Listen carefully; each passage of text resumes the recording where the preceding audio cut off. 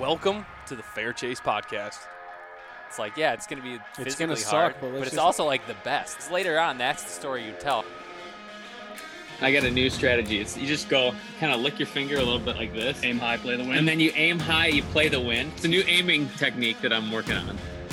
You brought this up Yeah. is because you had target panic so bad. Yeah, I didn't have it so bad. Before we jump into this episode, we have to thank a few companies that make this show possible.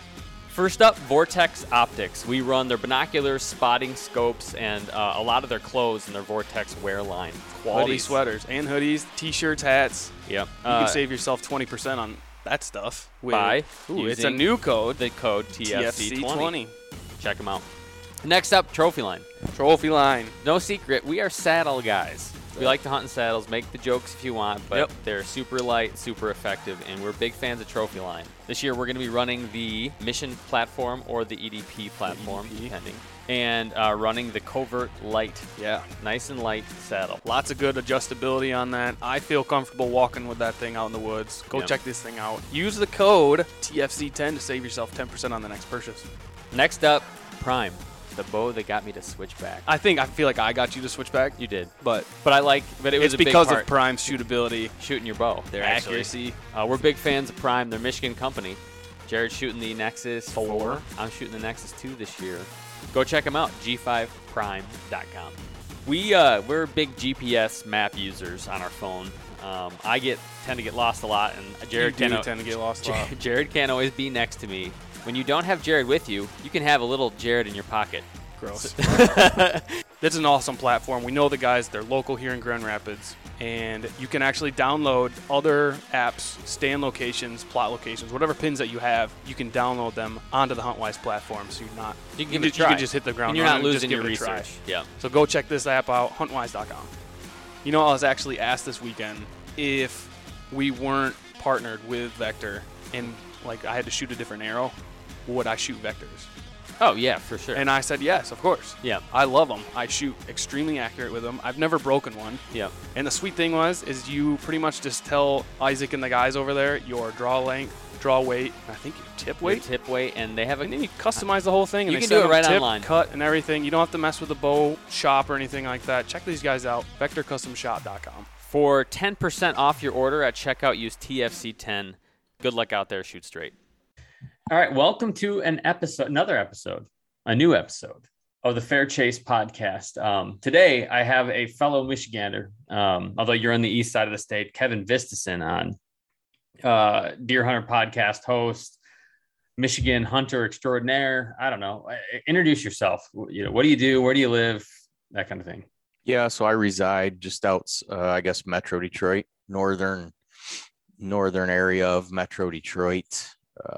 What do I do? I'm a plumber out of local 98 here, do commercial and industrial service, a lot of work at hospitals, financial institutions, schools, and then DT facilities, all that. So I'm a plumber by trade, and I've just always loved deer hunting. I grew up playing sports and hunting and fishing, and this is the one thing that has always just like my interest in it has never faded. It only ever amplifies. So it was only natural that I guess that I tried to spend more time doing this, and that led me to the podcast and just curating some media over the course of the last couple of years and building out some partnership with some brands. And now kind of realizing that it's like our time, our generation's time to kind of pass this heritage on, put a good face to it, make people realize why it's like absolutely critical that we continue this for the North American model of wildlife management and to protect future generations to have this, luxury, I guess you could call it, but this way of lifestyle that's been, it's basically how I identify myself as a hunter, Yeah. I mean, and I find it interesting you say the word luxury, that we get to hunt our deer this way. And that gets into political questions that we can maybe dive into at another time. I have a feeling I know where you land politically. But anyways, no, that's great. Question for you though, and this might be obvious, but you have to add some detail, right? So the question that we ask people is, What's your favorite hunt? Like your favorite hunt? You can't just like say categorically, I like the deer hunt, because like looking at the name of your podcast, obviously you like the deer hunt. Mm-hmm. What is your favorite? If you had to pick one type of hunt, one place to hunt, what would that be? Yeah, it's super simple as you try to pull some focus back there, huh? What's What going is on? that? Yeah, that's spooky. I don't know how that happens. Hopefully it clears itself up. Otherwise, I'm Man. blurry, man, from the now on. All right. Yeah, it seems like it was trying. That That's is what. bizarre. Where's Jared? I need Jared to fix this. Anyways, oh, there we go. Look at that. Wow, look at that. Yeah, that's really easy for me. It's not necessarily a weapon that's going to identify my hunt. It's more of the experience. And so that could be a bow or a rifle or a shotgun or a muzzleloader, but it's going up into northern Michigan and going out into some semi-remote forest and just feeling like I'm the only one around for a real long ways, and try to find a concentration of deer and see some new, beautiful countryside. Maybe I've Oh been in yeah. there before, maybe I haven't, but yeah, that's just ideal for me. And it's 28 degrees. Like I like it Okay. All right. when it snows a little bit and you get some snow, but I don't want it to be freezing cold, Yeah. but I also don't want it to be a wet snow where it makes the woods dead quiet. So that 28 degrees keeps everything a little bit crispy and crunchy, and you're not freezing to death, but a little bit of white snow on the ground really helps see some deer move. And yeah, man, I maybe give me a northwest wind 5 to 10 Yep. miles an hour and put me in there like anywhere from November, anywhere in the month of November. I'm cool with anywhere in the month of November. November is an awesome month. I mean, October is great, and December can be cool too, but November is awesome. Oh yeah. Yeah. I mean, that's the pinnacle of the whole thing, if you're a rut phase hunter, which I kind of always have been. So You a swamp guy? You swamp man? yeah, I mean, historically I have spent an insane amount of time in a bunch of really dense swamp, and I've actually come to find out maybe that I've overdone it. There's certain times to be there and Yeah. there's certain times to not, and there's only certain parts in a swamp that deer, there's not much in there for them. They're kind of using it as cover and traverse in daylight and for some bedding opportunities, but you can write off 80% of that, 90% of that swamp. They're going to be in the 10% every time. And now I've been trying to like figure that out. What is that 10%? So Yeah. No, that's awesome. Yeah, I figure if you're from Michigan, you like deer hunt, you spent some time in a swamp. I oh think yeah, that's man, the rite of passage right there. no doubt about it. Cedar swamps are pretty special, for They deer really hunting. are. Yeah, you feel like you're like disconnected from the world as you know it. If you haven't gotten lost, well, I guess maybe now you don't as much with GPS and stuff and whatever else, but I've gotten lost Yep. in those Yeah, swamps. it sucks. It sucks to get turned around in any capacity because it can get hairy for you real quick, and it's not like yeah, I mean, it's energy exerting to traverse around in them. So if you get a little bit of an elevated heart rate, get worked up, and you start going like you're going to get out of there, Yep. wrong move. Well, I did a hunt in Alaska. I know I'm supposed to be keeping this timely, but and they were talking about this muskeg, like this tundra walking, and I get out there, I'm like, this is what some of these swamps that I like. If you're from Michigan and you go into these swamps, you have a good sense of what Alaska is like on the tundra. It's very similar, just squishy, like uneven terrain. You're always kind of off balance. You just add in for the cedar swamp, thick vegetation around you for the most part. Yeah. Briars, or we call them prickers. Yeah, and a dense canopy above you. Yeah, exactly. So, all right. So, Kevin, question of the month. The question of this month of October. It's not the magic month of November yet when this will come out. But what is the most useless piece of gear in your pack right now? When you go out, it's always in there. It's like, I never use that. It just takes up space and weight. It's probably my knife sharpener because I always sharpen my knife before I go. Okay. Yeah. So it never gets pulled out in the field. but I Right. keep it there so I know where it is. Always know where it is. But I never ever use it, so I could probably find a new spot for it. Hey, Because I man, take a sharp knife with me, you know. this is a self-help podcast, and we really is aimed at helping our guests become better. And so you're welcome for that. Like, I'll send you the bill later for that advice. Right. Okay, so dive in. Tell me, when you're thinking of a hunting story, personally, Yeah. you're at a bar, somebody asks you, "Oh, you hunt?" Yeah. Well, tell me tell me a hunting story. Like, what comes to mind for you? So I guess, are you looking for more of like a personal experience Your or? hunt where you were out, and it could be failure, it could be success, anywhere in between. Well, I imagine a lot of your listening audience is Michigan. Can I A good amount, yeah. assume that? Safe. So let's keep it Michigan. And traditionally grew up a bait hunter. Okay. I've Yep. spent a lot of time, a lot of years, hunting over bait. That's how I grew up hunting. Mm-hmm. And I didn't have I wasn't surrounded by like killers or like Right. real serious deer hunters. I was surrounded by the crew that liked to play cards and go to deer camp and cook a bunch of good food. And Same. Yep. okay, but I liked the deer hunting a lot. And when I got a taste of being successful at it, I wanted as much of that as I could get. So I had to figure out a way now. Like, I never killed a big buck over bait. I've killed a couple nice bucks, but it was never the result of putting bait out. But I've killed a bunch of deer over bait. So I think it's an effective tool. But I think now I'm a confident enough and good enough hunter that I can just get out and choose topography and food sources and get on deer and get them killed. And I think that is the most effective way to kill bigger deer. Yeah. And so I guess when I'm thinking in my head right now, I have two particular circumstances in the last couple of years where it's like, oh yeah, the learning curve is really like clicking in here now. Sure. Yeah. So it's the stay mobile thing is always, we grew up, hunting in box blind. I mean, yeah, pretty much literally figuratively nailing your place to a tree. Right. So, but that's what people like to do. People like to put roots down, like in all aspects of life. It's just a human thing. They like to put roots down. We like to get comfortable, but that is not the most conducive way, especially if you're going to be hunting state land, to get on deer, because you don't have control over a lot of the variables. So you got to be flexible.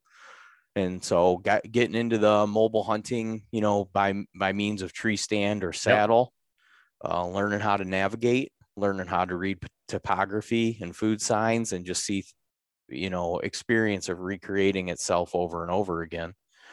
But I had a spot a couple of years ago historically that, I would go in there and I would just, by way of bowl and china shop, just put the hours in. Yep. And just be there and just run into a deer.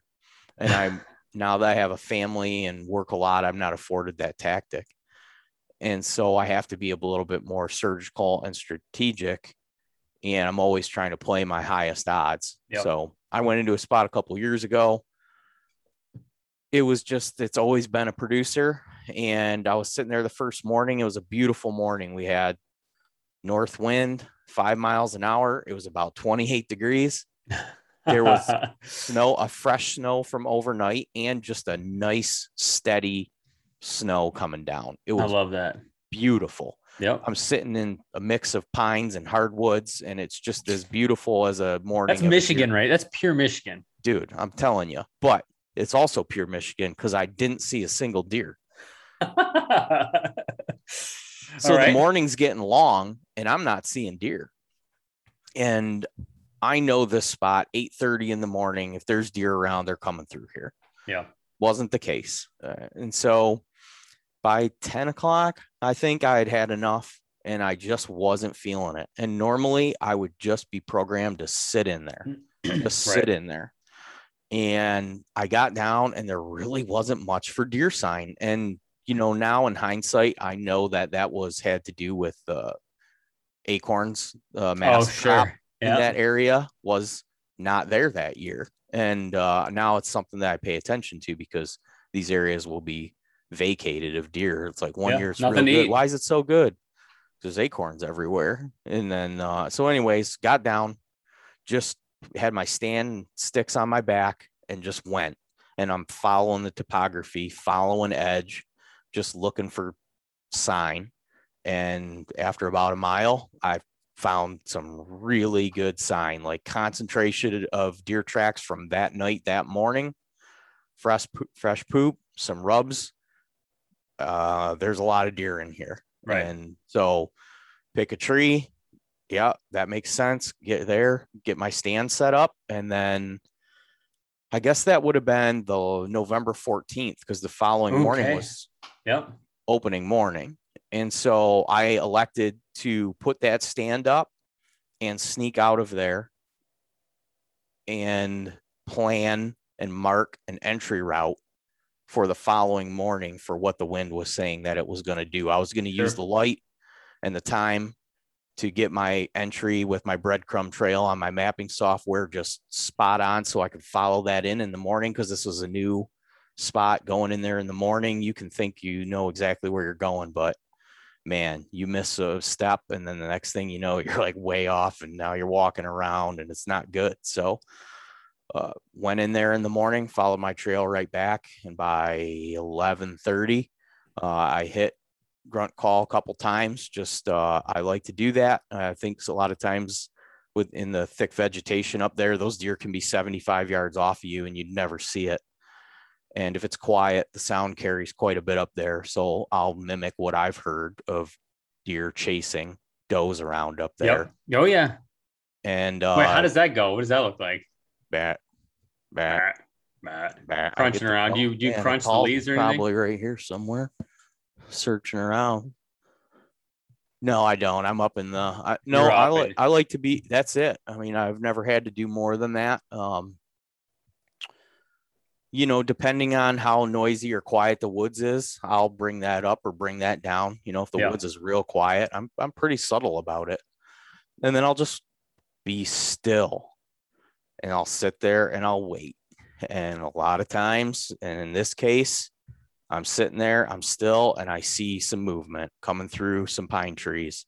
And then I see it's a deer, and then I see it's a buck, and then I see it's a decent buck. And he's working his way right towards me. And he got to like a fork in the trail where he could have went away from me or to me.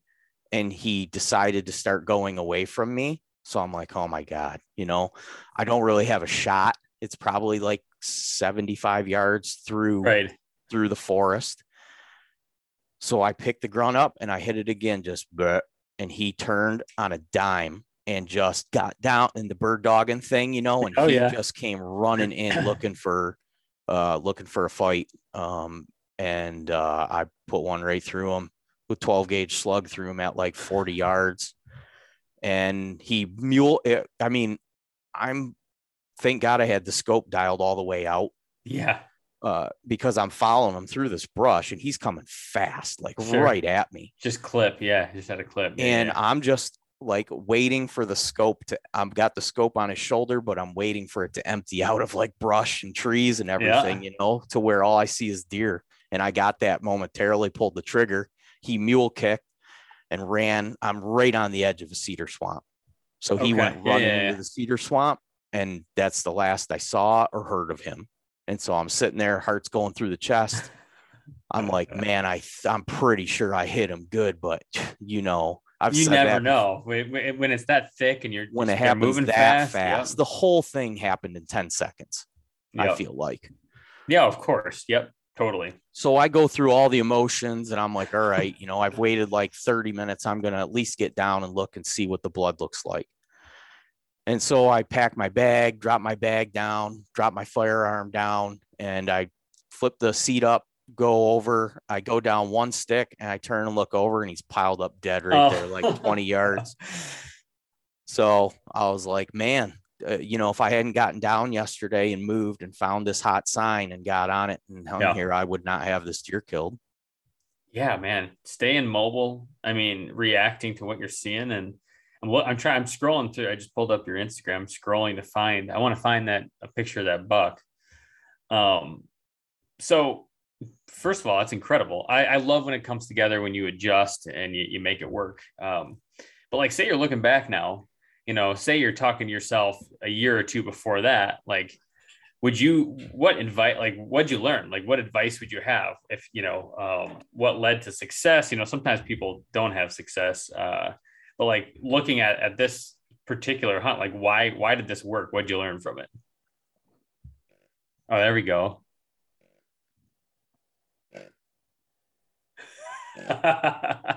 That's it, man. You give it 3 or 4 of them and then maybe one more. Yeah. You just wait and you just listen, Right. and yeah, that's it. So I'm sorry, I was focused on. No, I knew I'm that actually was right very behind glad you when you asked me, because the did a disservice. So well, I mean, yeah, that's a classic. So the reason I ask is because Jared claims to have invented this. He calls it the buck run. And so he'll like do that, run, but he'll run through the woods while he does it. He calls it. Sounds like a reasonable way to get shot. You think? Yeah. Well, I mean, gun season, he's gonna get shot, but for bow season, he'll do it early on in the rut. And I always was like, has it worked? Yeah, I believe it. It's worked, and bucks will come in right up to him, like right to him, like sure. It's this grunting and stuff. The last couple of years, I grew up and I was told never grunt. Like, this is Michigan. You hunt where you hunt. Like, you cannot grunt, like you'll scare deer away. And the last couple of years, I've been just trying it on public land, and it works a lot of the time. Oh yeah, I've shot a lot of deer grunting them off of their beds. Like, that's what I like to do, is get down to edge of a cedar swamp, get set up real quiet. Yep. And then, maybe an hour before, when the deer are already naturally thinking they're about to get up and start moving, I'll throw a couple grunts, and I'll have deer materialize out of, what I thought was going to be a bedding spot. And I've killed a good amount of deer that way. Yeah. I always forget my grunt. So I've slowly over the years just been using the mouth grunt, and it works fine. Yeah, dude, honestly, some of the ones at the store, like, they need to go away. They sound like garbage. So bad. And I hear them when I'm out in the woods. I hear people. It sounds very like a roll, like it just sounds plasticky when you hear it. It just doesn't sound like what I hear what a deer sounds like. Yeah. Because they make a lot of noise. Put mine often up against my jacket or some material too, and make it, diffuse that sound a little bit, because they'll come right to your tree. Yep. Their ears are like little radar devices. That's what their ears do. They turn and they pick up that sound, and they know exactly, like, on a dime, they're going to walk right to it. Yeah. They'll come right up to you. I like to tuck it into my jacket or something and diffuse the sound a little bit to throw them a little curveball. throw your voice a little bit. Yeah. Okay. So the question I did ask was lessons learned, tips for success. Like, why were you successful here? What'd you learn from this hunting story? That there's always going to be a better spot. You just got to find it. I believe, you're playing percentage of odds. So if you're when you get to have confidence, I think, and you have a feeling, you get it like an intuition. Yeah. Whereas just like, this isn't happening, I'm not seeing what I want to, I would typically ride that out and then do some complaining.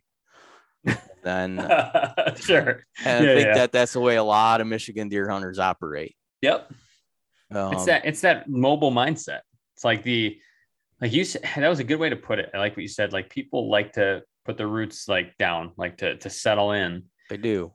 And you got to fight that when you hunt, because, man, like, everything you described was how I grew up hunting. It's like everybody had their spot. There were literal wood stands. Right. You hunted there no matter what all the time, and you would shoot some does. And I shot a lot of does that way.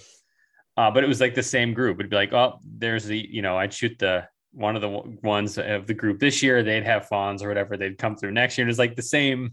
I'm hunting the same deer over and over again. Sure.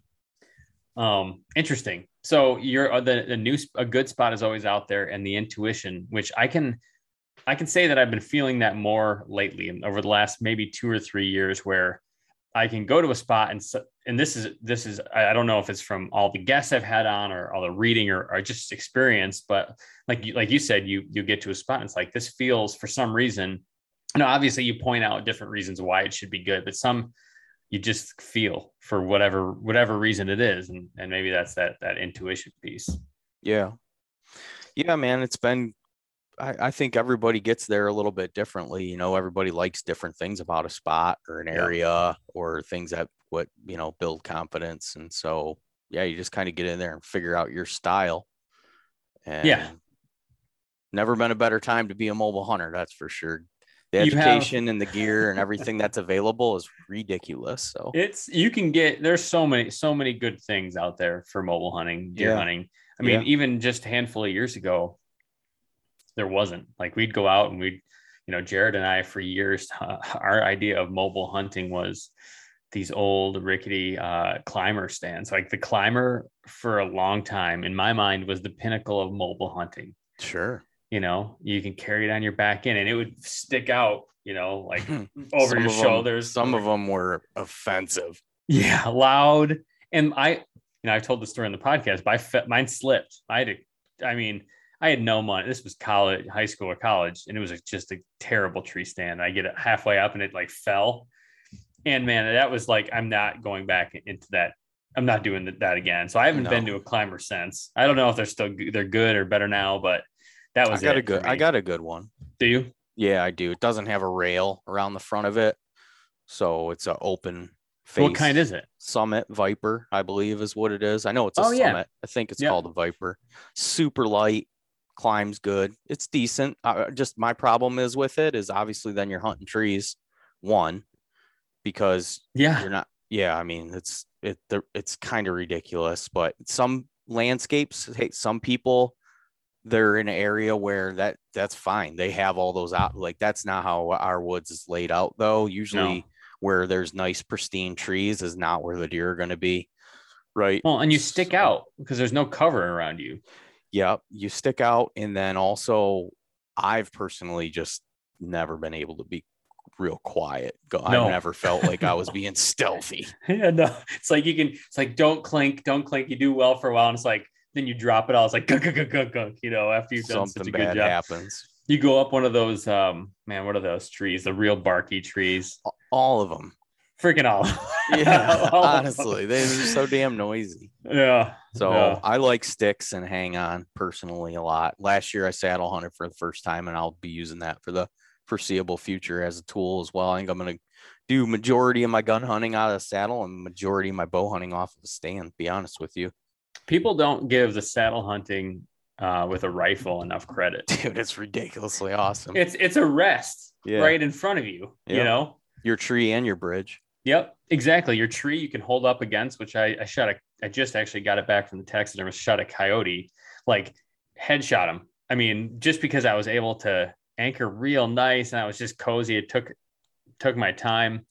Yeah. And dropped him it was a long shot. Just the way you're slung in there too, you're already really steady. Yeah. Yeah. So I'm a fan. Yeah. Well, all right. So, the goal of these is to get your hunting story out, get your lessons learned out. And, like you said, you look back and always looking for that better spot. So for people, who are out there listening to this podcast and want to follow along, like you put out pretty awesome photography. You're doing some cool projects. You've, put out cool videos in the past and so on. And so for people who want to hear what you're doing, see what you're doing, follow your hunts, where can they find you online?